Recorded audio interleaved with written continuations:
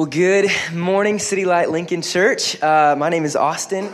I'm one of the pastors here, and it's beginning to look a lot like Christmas. All the trees around. No, that's not the right. Dang it, I always mess up the lines. My wife always makes fun of me because I try and sing the songs. I know the first, but I don't always know the ending, and so she just always laughs at me. So thank you guys for laughing at me too. I feel good. I feel loved. I feel like you care about your pastor. Cool. Hey, but speaking of Christmas and Christmas songs, this morning we're in our Advent series, and this is super, super exciting. Love this season, not just because we get trees and lights, but because we get to celebrate again and again and just remember Jesus is coming. And so there are 4 parts to Advent: hope, peace, love, and joy. Now, Advent simply means coming, right, or arrival. And so that's what we're doing, is that we're in Advent, as a church, we're looking forward to celebrating Jesus' birthday. That's how we're getting up to it, and we're going to study those 4 things to remember what he brings and who he is and what he does. And so this morning we get to talk about hope. We get to talk about hope. So I'm really, really excited.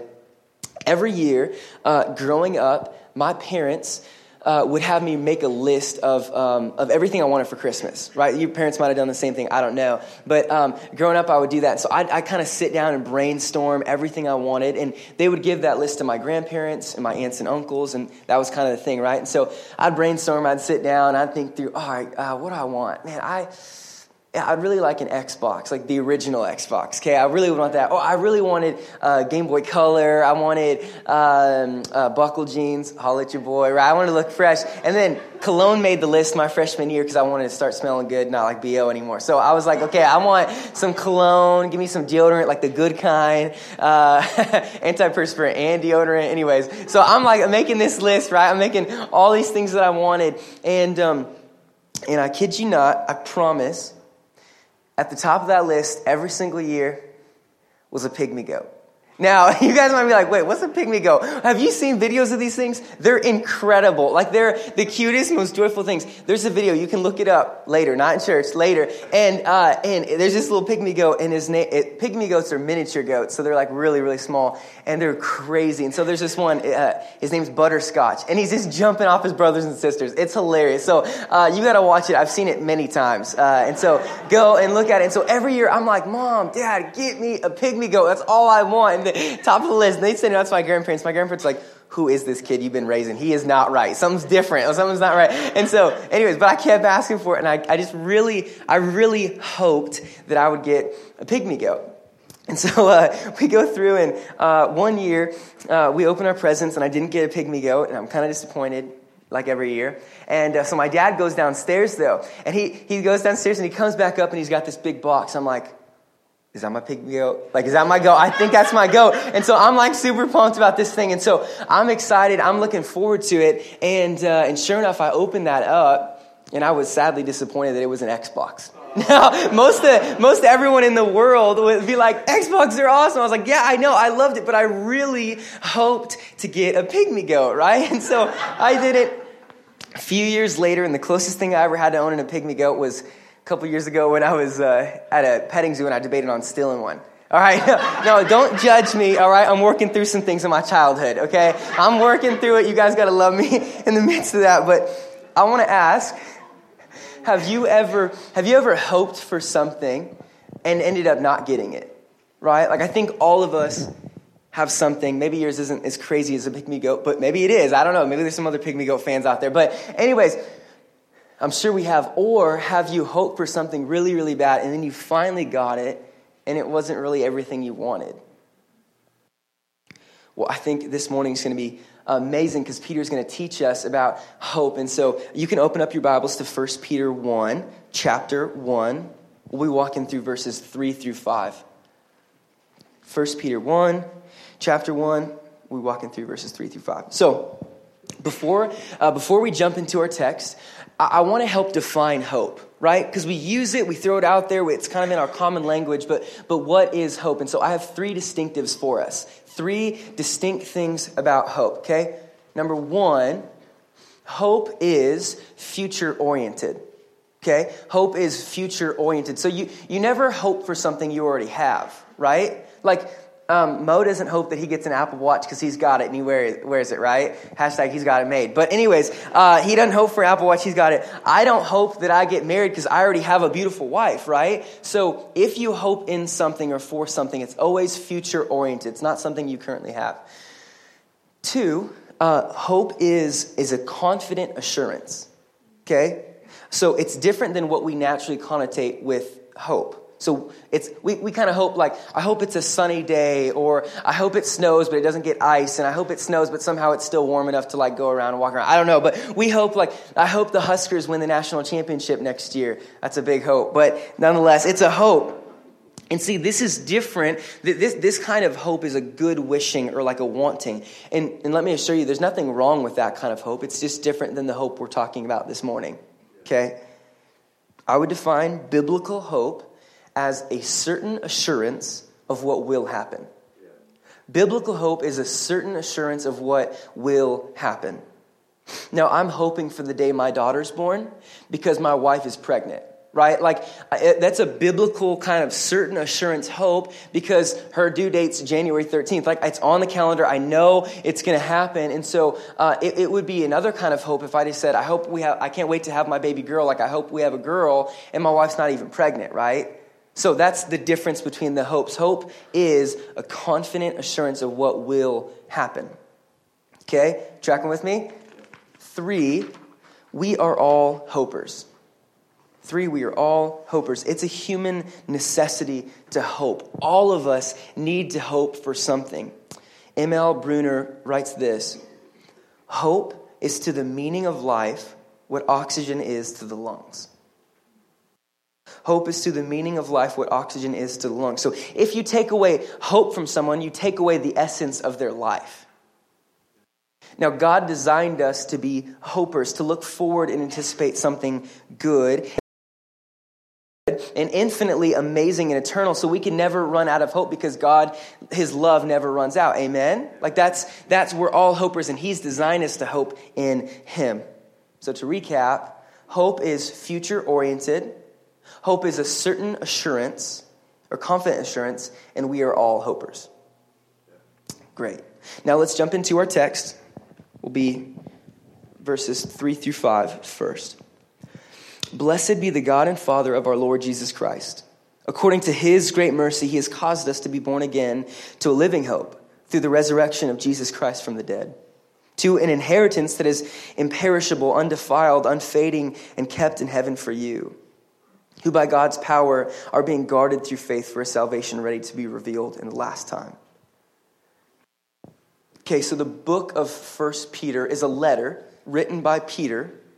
And you can see in verse 1 that Peter's addressing this letter to elect exiles in the dispersion. So in this time, Christians are being persecuted heavily. And what's happening is that people have came in, so they've been dispersed. They've been scattered throughout. And so they're all around, and they're on the run. They're sharing the gospel, and simultaneously, they're being persecuted for it. Now, one of Peter's purposes in writing this letter was to assure the Christians that they have a living hope. Okay, so they're in horrible circumstances, right? Like, people are dying, they're on the run, they're away from family, and Peter's writing this to encourage them. They have a living hope. Don't be discouraged. And so Peter is writing this letter, and Peter's one of Jesus' closest disciples. He's always by Jesus' side. Peter's the guy that denied Jesus 3 times when he was going on trial. And Peter's also the guy that God used in Acts 2 to preach to thousands of people, and a bunch of them accepted Jesus and knew Jesus as their personal Lord and Savior. And so Peter's this kind of dynamic figure that God is using. And so if you were in Peter's shoes, if you had his pen to write this letter, what would you write to these people? Like, I know that my natural tendency is to kind of alleviate the tension and say, man, it's going to get better. Like, just it's going to get better, or keep pressing on, man. There's only so far that they can push. Like, they're going to stop eventually, right? So what would you write?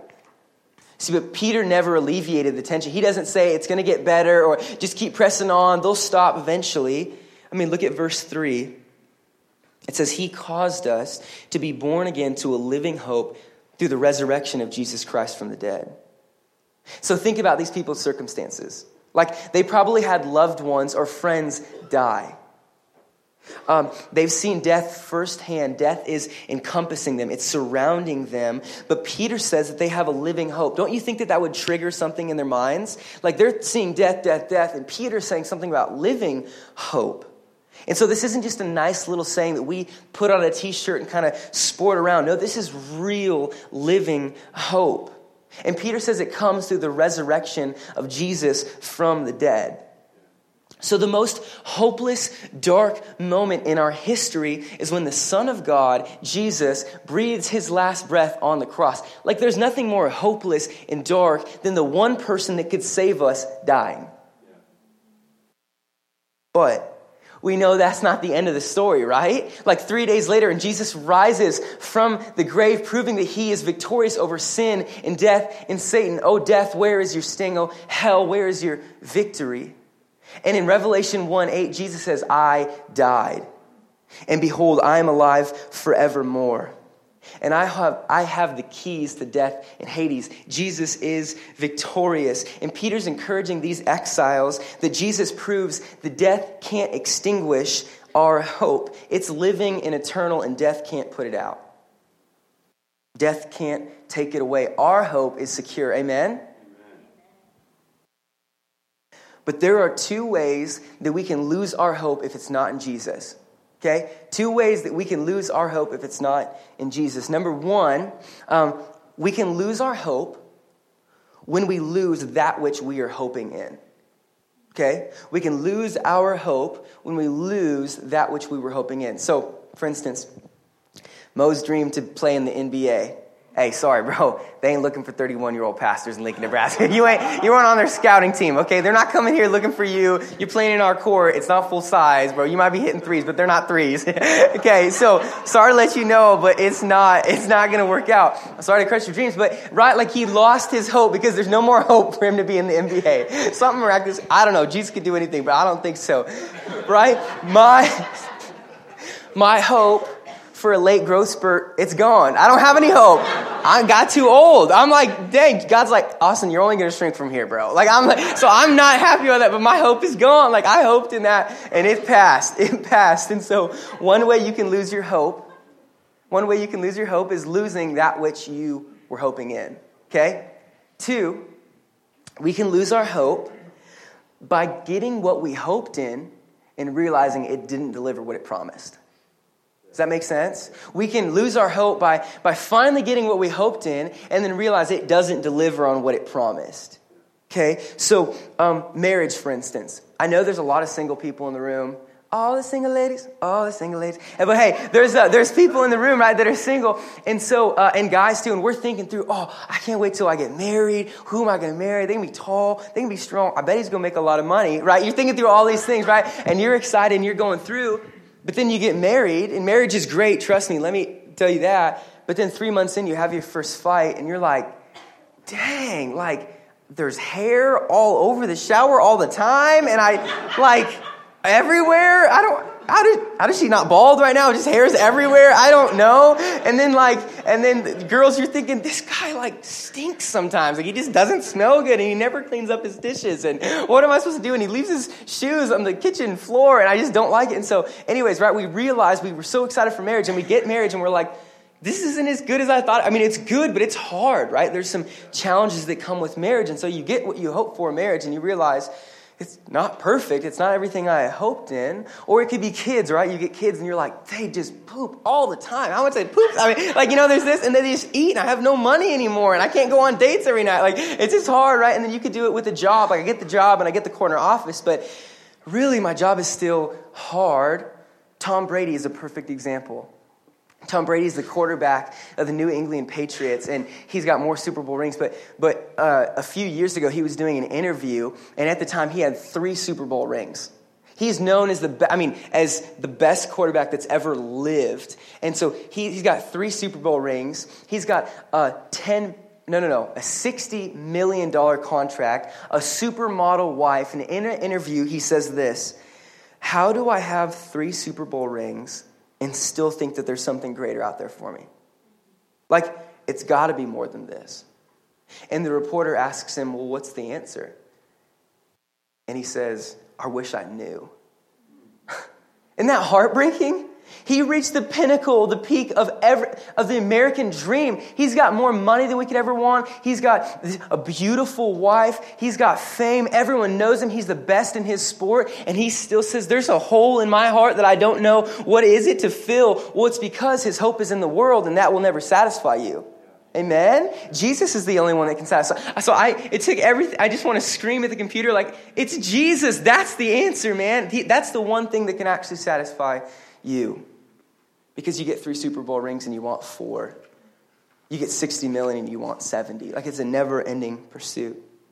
See, but that's how worldly hope is different than hope in Jesus. Any hope in this world can fail you or disappear in a second.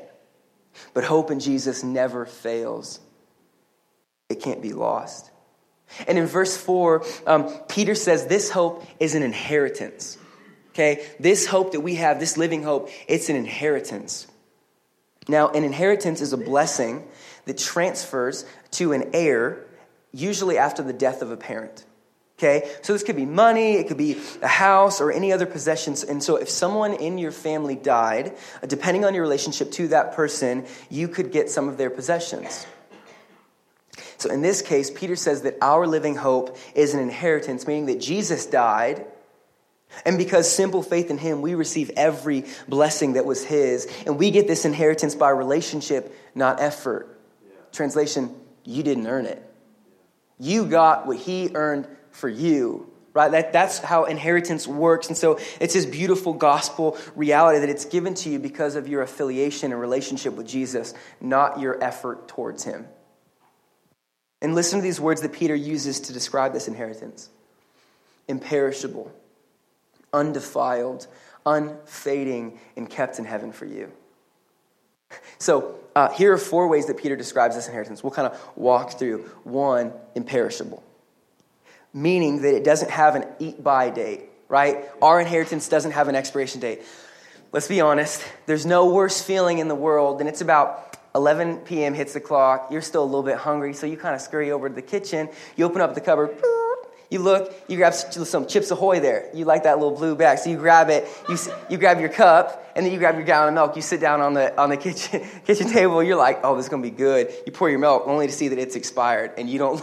So, right, I've never wanted to grab a gallon of milk and chuck it against the wall as hard as I did a couple weeks ago. Like, I was done. I'm like, Kristen, where my milk at, girl? It's expired, right? I'm like so just distraught and hurt by that moment. And so anyways, but that's not how Jesus' grace works. That's not how this inheritance works. It doesn't fade. It doesn't get old. It doesn't expire.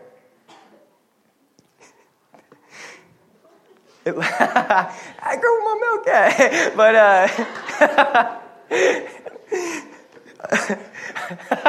another way to think about this is Jesus isn't 2% milk that lasts for a week. No, he's almond milk that's going to last forever, right? Hashtag gospel hook. Drop it. I about dropped this mic, but I would get in trouble, so I'm not going to drop it. Number 2, our inheritance is undefiled. Our inheritance is undefiled, meaning that it's free from stain or blemish. It's holy. It's untainted. Right? There are no holes in this hope. And so if you put your hope in being the best basketball player, well, it's got the hole in it is that there's always going to be someone better. If you put your hope in having the nicest house, well, there's always someone that's going to have nicer countertops or a bigger pantry or a nicer backyard or a nicer view, right? If you put your hope in having the best job, there's always going to be a job out there that pays more, has better benefits, and longer vacation. The hole in any other hope is that it can be tainted, but our hope, there is no hole in it, right? It's completely holy. Number 3, our inheritance is unfading, okay? Meaning that it's ageless. It never loses its quality or its beauty. So my mom, she loves gardening, and she's got this plant in her yard, and it's called a night-blooming cereus, okay? A night-blooming cereus, and this flower only blooms once a year for one night. Okay, once a year for one night. And people that have this plan, they're like so excited. And they anticipate, they wait the entire year up to this one moment to see this plant blossom for this one night. And trust me, it's beautiful. I've seen it. You can, again, look it up later. But after a few hours, it fades and it wilts.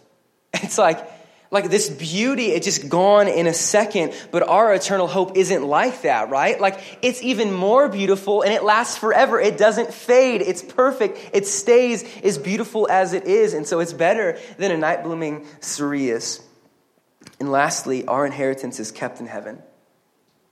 Our inheritance is kept in heaven. It's like a safety deposit box. So it's guarded and preserved. It's a gift that's already been bought that we can anticipate. So God is in heaven as we speak with an inheritance for you that he's protecting and guarding. It's a gift that he's excited to give you. Like, think about a gift that you got for a loved one and you put a lot of like time and effort and thought to it and you're just so excited to give it to them. Well, God in the same way is excited to give you this inheritance. He's in heaven, he's guarded it, he's protected it, and he's ready to give it to you. God's excited for that day you get to heaven and get to be with him. And trust me, it's not like Jimmy Kimmel's, I gave my kids a terrible present, right? Like we'll get this present and it's amazing. It far exceeds our expectations or our hopes. We will not be disappointed. The best and most beautiful gift we could ever be given, eternal relationship with God in the absence of sin and death. And let me encourage you with verse 5. Who by God's power are being guarded through faith for a salvation ready to be revealed in the last time. This secure hope in Jesus is not secure because we think it's imperishable and undefiled and unfading and kept in heaven. It's secure because it's God's power that's keeping it for us. It's God's power that keeps our hope pure. So if you feel like your hope is lost, let me assure you, if you've placed your faith in Jesus, your hope in God is eternally protected by God himself. That's amazing news. This is the gospel that you did nothing to earn your salvation, therefore, and you did nothing to earn your hope, therefore you can do nothing to lose it. It's secure. Amen? Now let's look at verses 6 through 7. In this you rejoice, though now for a little while, if necessary, you have been grieved by various trials, so that the tested genuineness of your faith, more precious than gold that perishes, though it is tested by fire, may be found to result in praise and glory and honor at the revelation of Jesus Christ. So I quickly want to just explain the difference between faith and hope.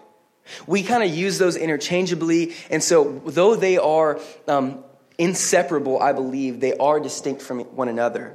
So Hebrews 11:1 says that faith is the assurance of things hoped for. So he uses hope to help define faith. Faith is a trust based on past realities. Okay? Faith is a trust based on past realities. So we have faith in God because he has proven himself faithful and good, right? And if you have faith in the Nebraska Cornhusker volleyball team, well, it's because they've proven themselves to be the best, right? Like, that's how faith works. We see, so it's a trust based on past realities.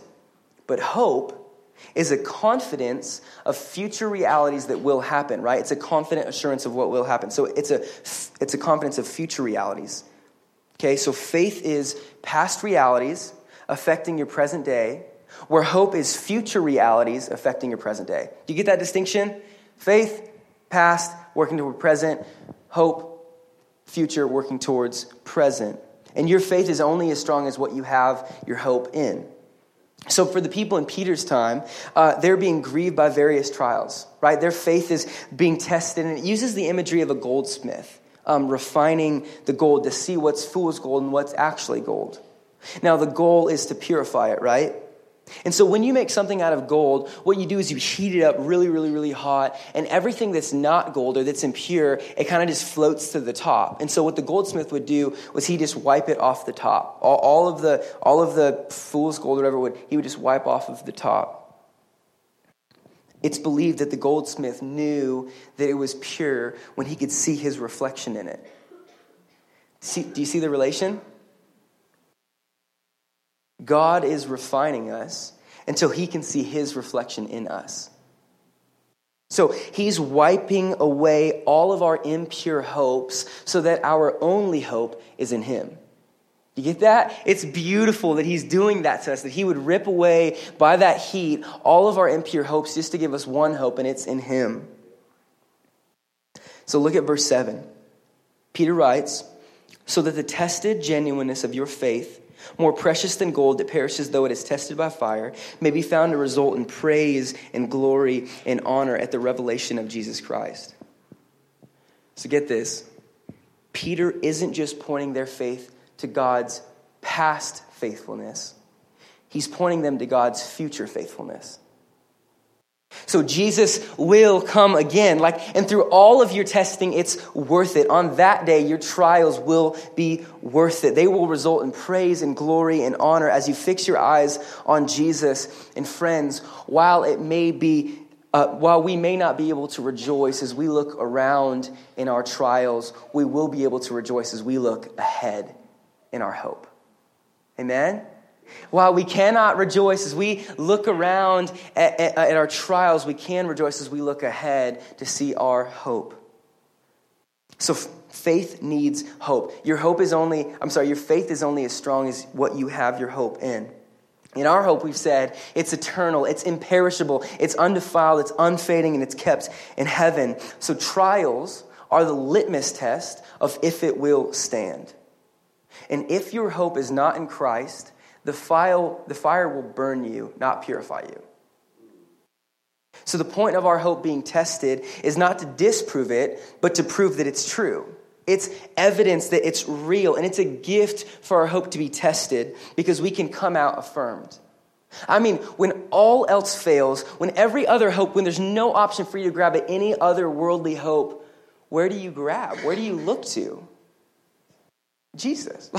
God is the only, that's the only place to look. And in Romans 8:18, Paul writes, for I consider that the sufferings of this present time are not worth comparing with the glory that is to be revealed to us. Friends, it's a gift for our hope to be tested. And I know it's hard, but when trials come and we're hard pressed, our secure hope will bring us through. It's hard now, but at the end of this life, we get Jesus forever. So let our faith be in our eternal hope. We fix our eyes there. Third point, verses 8 through 9. Though you have not seen him, you love him. Though you do not now see him, you believe in him and rejoice with joy that's inexpressible and filled with glory, obtaining the outcome of your faith, the salvation of your souls. My third point is that we have an unseen hope.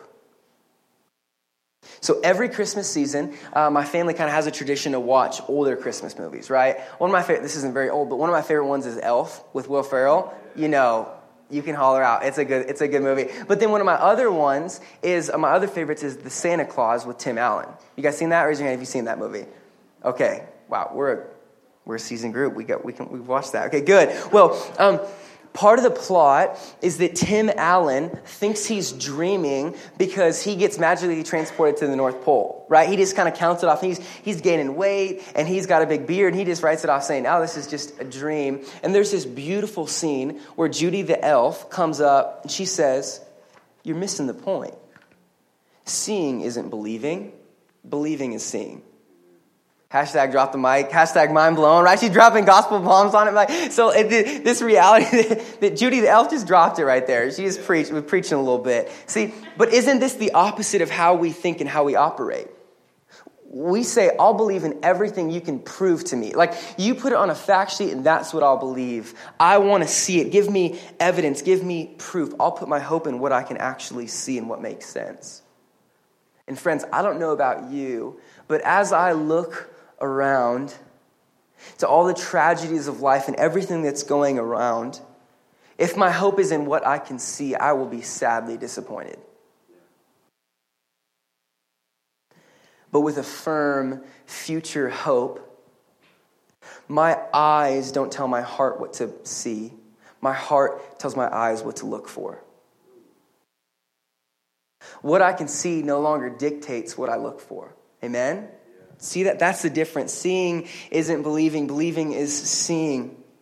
And in John 20, Jesus has appeared to several people after resurrecting. But one of his disciples, Thomas, doesn't believe him. And he says, unless I see in his hands the mark of the nails, and place my finger into the mark of his nails, and place my hand into his side, I will never believe. And then 8 days later, Jesus shows up and says, hey, Tom, what's up, bro? You say you don't believe? Check out my hands. Check out my side, right? And he's like, I believe in you. Like, Lord, I believe in you. And Jesus says in John 20, verse 29, well, have you believed because you've seen me? Blessed are those who have not seen and yet have believed. Isn't that beautiful? Blessed are those who have not seen and yet have believed. This is the same language that Peter uses in verse 8. Though you have not seen him, you love him. And though you do not now see him, you believe in him and rejoice with a joy that's inexpressible and filled with glory. So for the Christian, our hope is unseen. No one in this room has ever seen Jesus, but we love him, right? No one in the room has ever seen Jesus, but we believe in him. Why? Because we have a secure and tested hope. Have you ever watched a movie with kids? They experience it so much. It's so real to them. I have a little brother and sister, and back in the day, our favorite movie to watch was Finding Nemo. Okay? Now, we'd watch this movie, we'd love it, and they'd be on each side of me, we'd be kicking back. And there's this part, if you know some of it, there's this part where Dory, which is a fish that Nemo's dad, she's with Nemo's dad helping him to find Nemo, okay? Kind of confusing. But she's got short-term memory loss, right? So she always forgets, and she's saying, P32 Wallaby Way, whatever, I don't know. But anyway, so she's trying to memorize this stuff, and they're going through this jellyfish, this field of jellyfish, and all of them are coming, and she's bouncing on the top, and it's this really joyful scene, but then she gets stung, and then she becomes unconscious, and so Marlin, Nemo's dad, makes it out, but realizes she's not there, so he goes back in, grabs her, and I remember in this time, my little brother and sister, they kind of snuggled in close, they're real scared, I'm like, hey, and so they're going through, and this is the first time we ever seen it. Well, I had seen it before, but they hadn't seen it yet. And so Marlin grabs Dory, and they're running out, and they're trying to make it, and all these jellyfish are stinging Marlin, and it kind of just stops there. And there's this scene where you have this deep breath, you're like, did they make it out? Are they alive? And I look down at my little brother, he's got a little tear in his eye. I'm like, buddy, man, I've seen the ending, and everything will be okay. I've seen the ending, and everything will be fine. He looks and he's like, really? Yeah, buddy, I promise. And I know that sometimes all our eyes can see is trials and hardships and tragedy. But God is confidently pulling us near, saying, child, I've seen the ending, and I promise everything's going to be fine. That's where our hope is, in the promise of our Heavenly Father. And in verse 9, Peter writes, obtaining the outcome of your faith, the salvation of your souls. Now, obtaining here doesn't mean earning, right? Because we've said it's inheritance, which we get because we've just had faith in Jesus. That's how we get it. So it's not an earning, it's a gift. But we are hoping in that last day when we receive salvation for our souls. And so when talking about Jesus coming back and making everything right, Jesus Storybook Bible so eloquently puts it, he will make everything sad become untrue. Everything sad will become untrue. Isn't that beautiful? Simple and wonderful. And so in Revelation 21, it's the end outcome of Jesus coming back and making all things right. And in verse 4, John writes, he will wipe away every tear from our eyes. Death shall be no more, neither shall there be mourning, nor crying, nor pain anymore, for the former things have passed away. Isn't that amazing? My hope, my ultimate hope is in that last day when everything sad becomes untrue. And if you fast forward your story to the ending, I promise it's amazing. And I know that we don't see it now, but I promise it's coming. So my hope will keep me until that day when everything sad becomes untrue. Our hope is unseen, but I promise you, it's going to be good. And we'll finish up in verses 10 through 12. Concerning this salvation, the prophets who prophesied about the grace that was to be yours searched and inquired carefully, inquiring what person or time the Spirit of Christ in them was indicating when he predicted the sufferings of Christ and the subsequent glories. It was revealed to them that they were serving not themselves but you, and the things that have now been announced to you through those who preach the good news to you by the Holy Spirit sent from heaven, things into which angels long to look. I recently heard a story of a hospital chaplain, and he goes to visit a family where the dad has cancer and he's terminally ill. It was too far, and so he comes in and he says, "Hey man, can I pray for you guys?" And they explain, "Well, we're Jewish, but yeah, I guess we'll accept your prayers."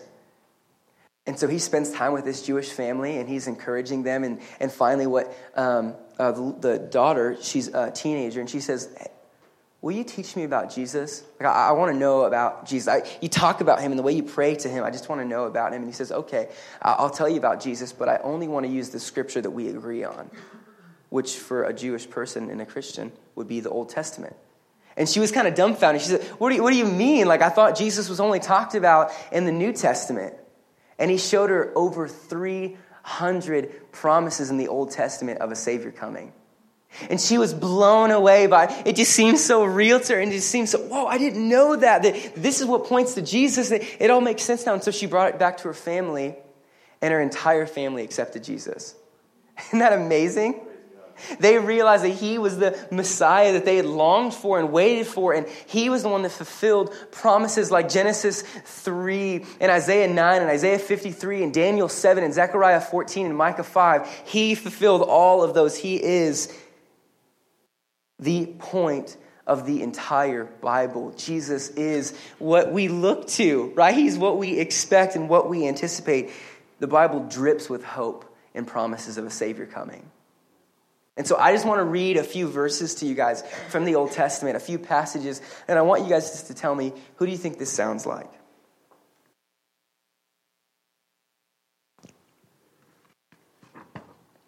Therefore, the Lord himself will give you a sign.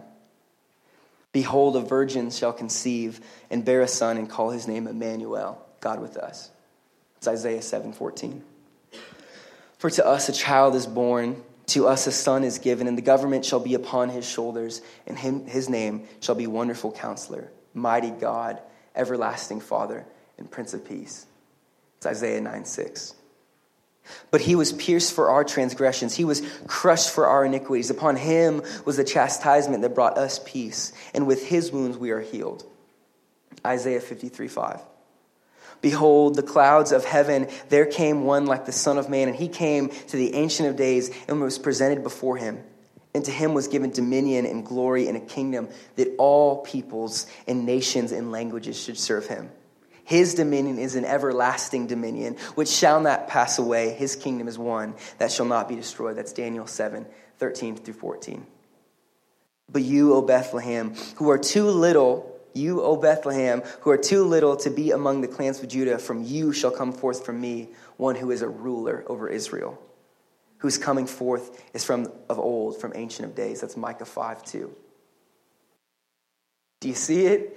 Jesus is the point of the entire Bible. And in John 5:39, Jesus says, you search the scriptures because you think in them you have eternal life, but it is they that bear witness about me. Jesus is the point of the entire Bible. He's the promised hope.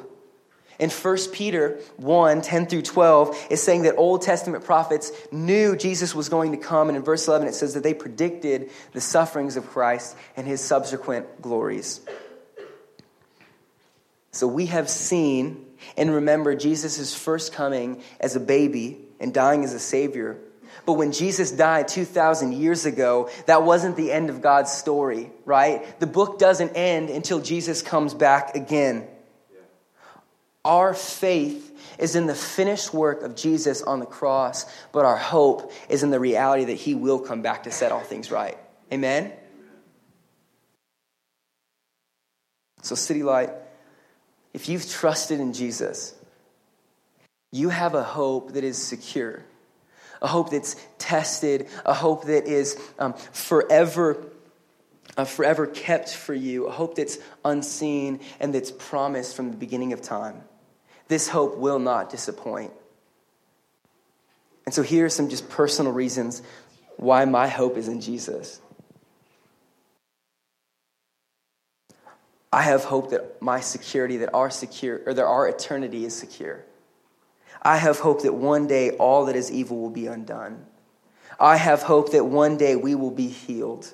I have hope that even though we are broken, we are loved right now. I have hope that God can use us today and in the future. And I have hope that Jesus rose from the grave and can raise up to be with him. Death is not the end. There's reason to hope and rejoice in something that's secure and won't fade away. So I want to ask, what do you hope in? Where is your hope? Is it in a pygmy goat like me? Or is it in an NBA career like Mo? Like, don't have small hopes like your pastors used to have, okay? Because Jesus is better than a pygmy goat, all right? It's hard to say, but it's true, okay? But really, where is your hope? Is it secure, or can you lose it? Will you have to work the rest of your life and maybe possibly get it? Or will you receive it because it's inheritance that comes by faith? All other hopes will fail and fall to the wayside. Only hope in Jesus will satisfy a hoping soul and find true joy and confidence. Amen?